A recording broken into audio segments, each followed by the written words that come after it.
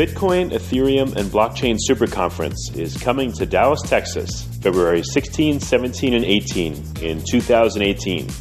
If you know of a better way to get the latest insider knowledge about crypto, to hear directly from the top minds in this field, to interact personally with 800 fellow crypto lovers, hodlers, investors, miners, traders, developers, and founders, then I'd like to hear about it.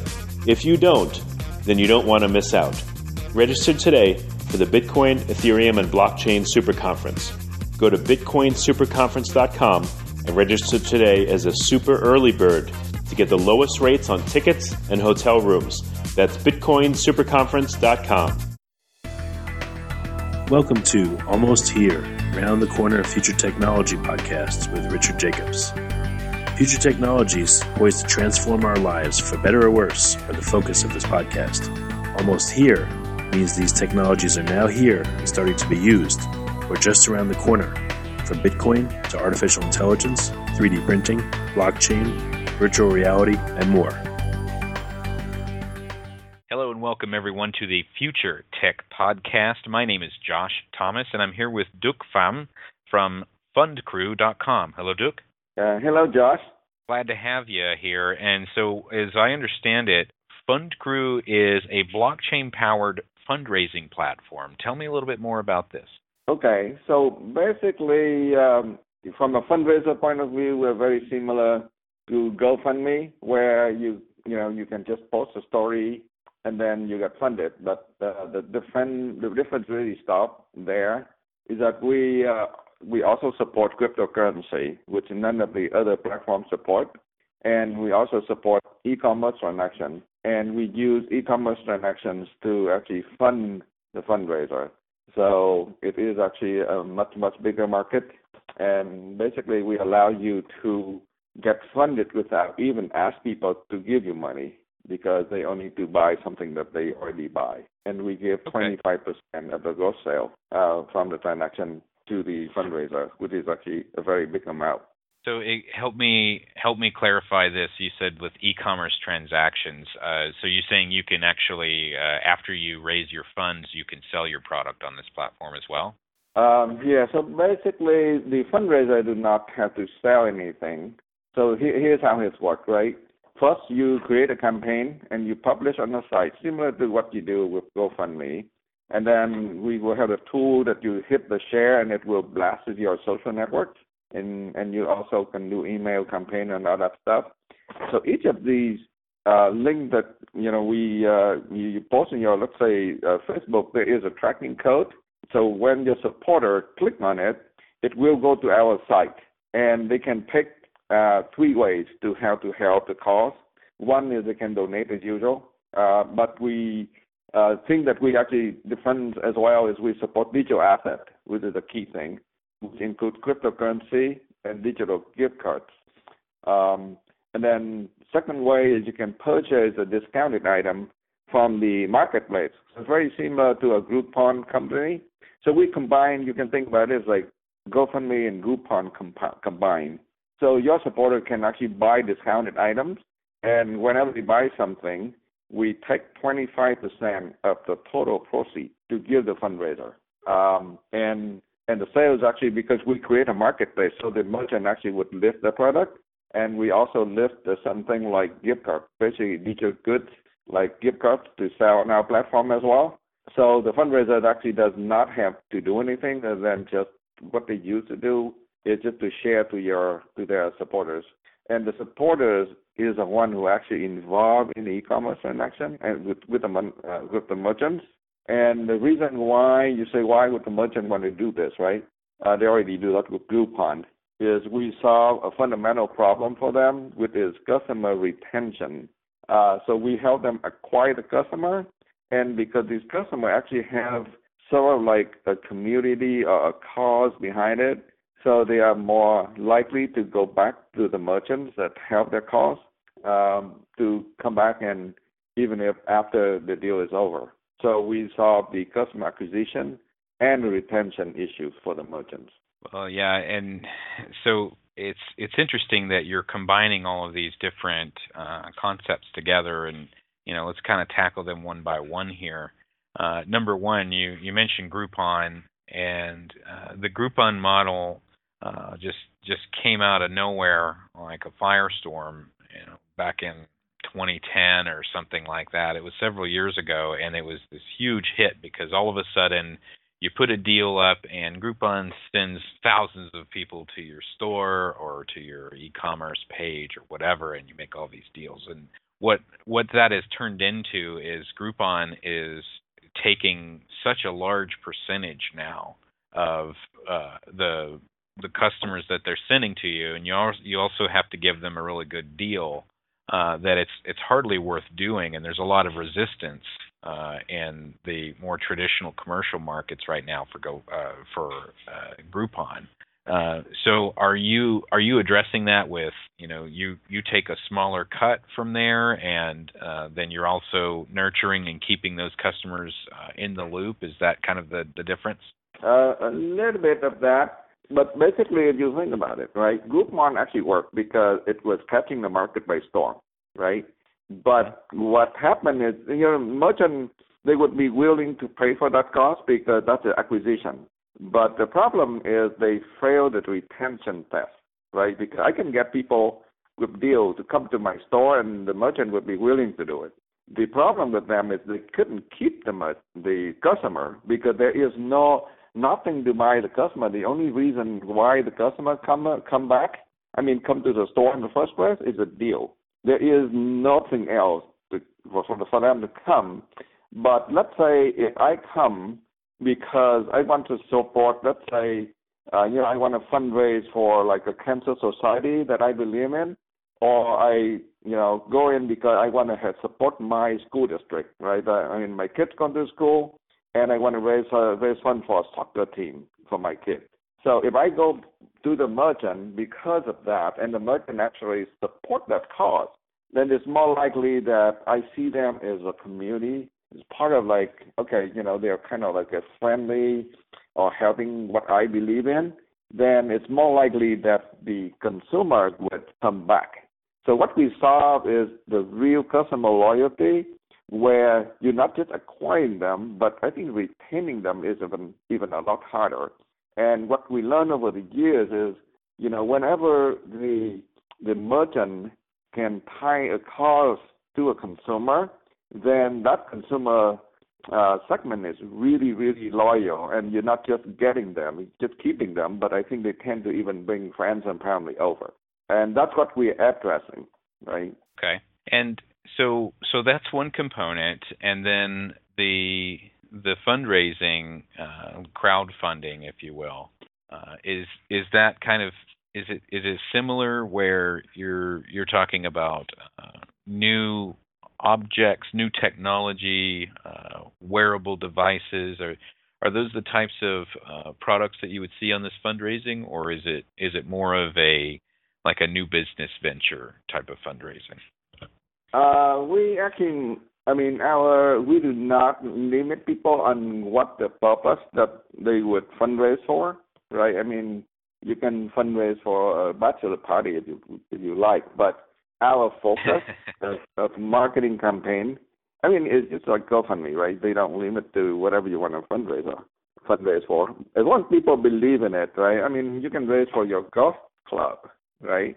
So it doesn't have to be charity, but our marketing effort would be focused on social good, because I think that is actually the largest segment for fundraising. So our focus would be in that space, which is fundraising for charity or social good. That would be actually majority of our effort to promote at the beginning. But we do not limit people to just that. Yeah, and the only reason I was asking is because so GoFundMe kind of has this very clear set of people who are, I'm trying to raise money for a cause, or I need help with this surgery, or help me buy my kids books for college or something. And whereas another platform like Kickstarter is much more about retail products, and you don't see a lot of people saying, hey, help me send my kid to college or something like that. And that's why I was just kind of curious. And so it sounds like it really is more like GoFundMe. Yes, that is correct. Yes, that is more our objective than the Kickstarter, which is like for commerce projects. Kind of moving forward here, how long has this project been in development? We started the project in 2015. We use a lot of like modern technology, like React and stuff. So everything on our side is actually real time. So we want to have, because what I see is people. I think a lot of fundraising platforms out there do not have the technology to give you like real-time inputs of what you're doing, how you're doing in the market. So what this technology does is we allow you to actually see in real time when, let's say, you push our campaign, you can actually in real time to see how that responds to your campaign. So it gives you a lot of analytics. The same thing with the merchant, for example, when let's say you post a deal or a product to sell in our marketplace, you can see all the real-time analytics, which is actually crucial. I think the platform, because they don't have the commerce in there, so they might not need the real-time. But I think a lot of people want to see, I think in the modern world, you want to see real-time analytics to measure the effectiveness of your campaign, right? So, and that's what we kind of spend more time on, and that takes actually quite a bit of time than if we would use like a conventional technology. Yeah, as far as analytics and data, the sooner you can get it, the better. I mean, I want to see it when I want to see it, not when you're ready. I want to see it when I'm ready, and so that's definitely important. Take me through some of over the last couple of years, what were some of the interesting challenges and roadblocks you ran into as you were building this technology? Well, I think at definitely because of the technology in terms of like the React is actually very new, so there's quite a bit of technical difficulty in there because we're using a certain platform and they're buggy, right? So got to work around them. Yep. So I think that's one of it. And then I think when the blockchain come, I mean, initially we did that with just fiat money, but then when the cryptocurrency and the crypto growth blockchain happening, we actually start working on it.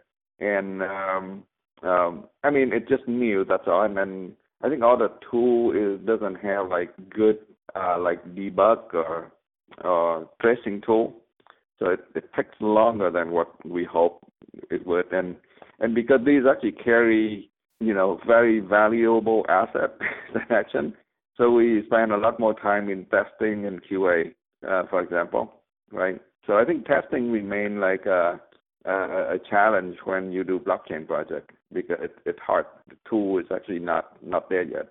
Right.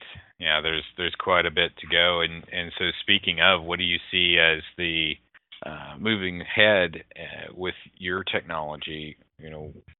At what point do you see critical mass adopting this technology that you're developing and having a lot of interest and a lot of people using your platform? We just did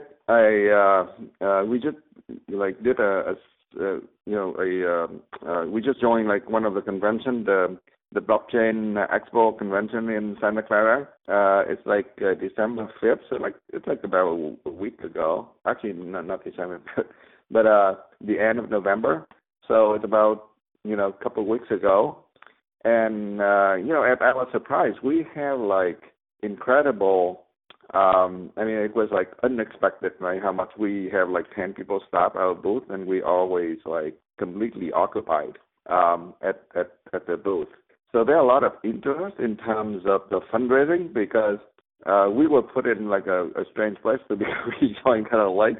So we were put in like an IoT section, but it turned out to be good because we are like the only blockchain guy in the IoT section. But people was passing by and they keep asking, so okay, when can I actually start using the platform? So I think fundraisers out there understand the difficulty in terms of asking for money. I think asking for money for me is actually a hard thing, but for the fundraiser, it's an easy thing for them to ask. but I learned from our experts that tell me that asking is actually easy, but getting it is even hard, right? Because people don't like to, give money away, right? So the world now tend to go toward like transaction. So they give something, but they want to get something back, right? So that's why you see like KQED do a lot of fundraising now, but they give you like a videotape or a book or something to give something back. And this one is just like a new way to provide people to get fundraising without even asking for money. And, if you think about fundraising, right, it's a perpetual way. I mean, you have to fundraise all the time because you need money all the time, right? And you cannot just ask the same set of people money all the time. So we create an ecosystem where, for commerce, you can actually do it forever, right? Because it's an engine, right? And, people always buy something. So that's why I think, and the more we can get people on the platform, the more we can help the merchants. And if you look at, and our real target is really the small business owner, and there is 28 million small business owners in the U.S. alone. So if you think about that, we can actually move our economy with, just a small percentage increase in that space. So I think, since we have like a very high growth path, and I think the market is kind of pulling us. That's why our regional plan was sort of deploying this in about Q2, but we are actually pulling in Q1. So we will be launching our service in like Q1 sometime. Okay. And is that a beta, or is it fully functional, or what? So we actually did launch one campaign to support the California wildfire. We didn't turn on the commerce yet, but we're gonna turn on the commerce in. So January is gonna be sort of like a beta, and then we're gonna go into full mode probably in a couple of months after that. I mean, the technology is mature. It's just a matter of like development, customer development, right? Bringing in the merchants and bringing in the fundraiser. I think we have a good set of fundraiser right now that we can actually start with it. And we're working on getting the merchants in the platform. Okay, very good. So Duc Pham from fundcrew.com, and that's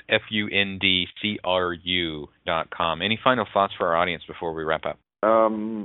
I think what we would like to wrap up is really, I think FundCrew is about helping to promote social good, and it's creating an ecosystem where it helps the economy, it helps the merchants, it helps the supporters, it helps the fundraiser.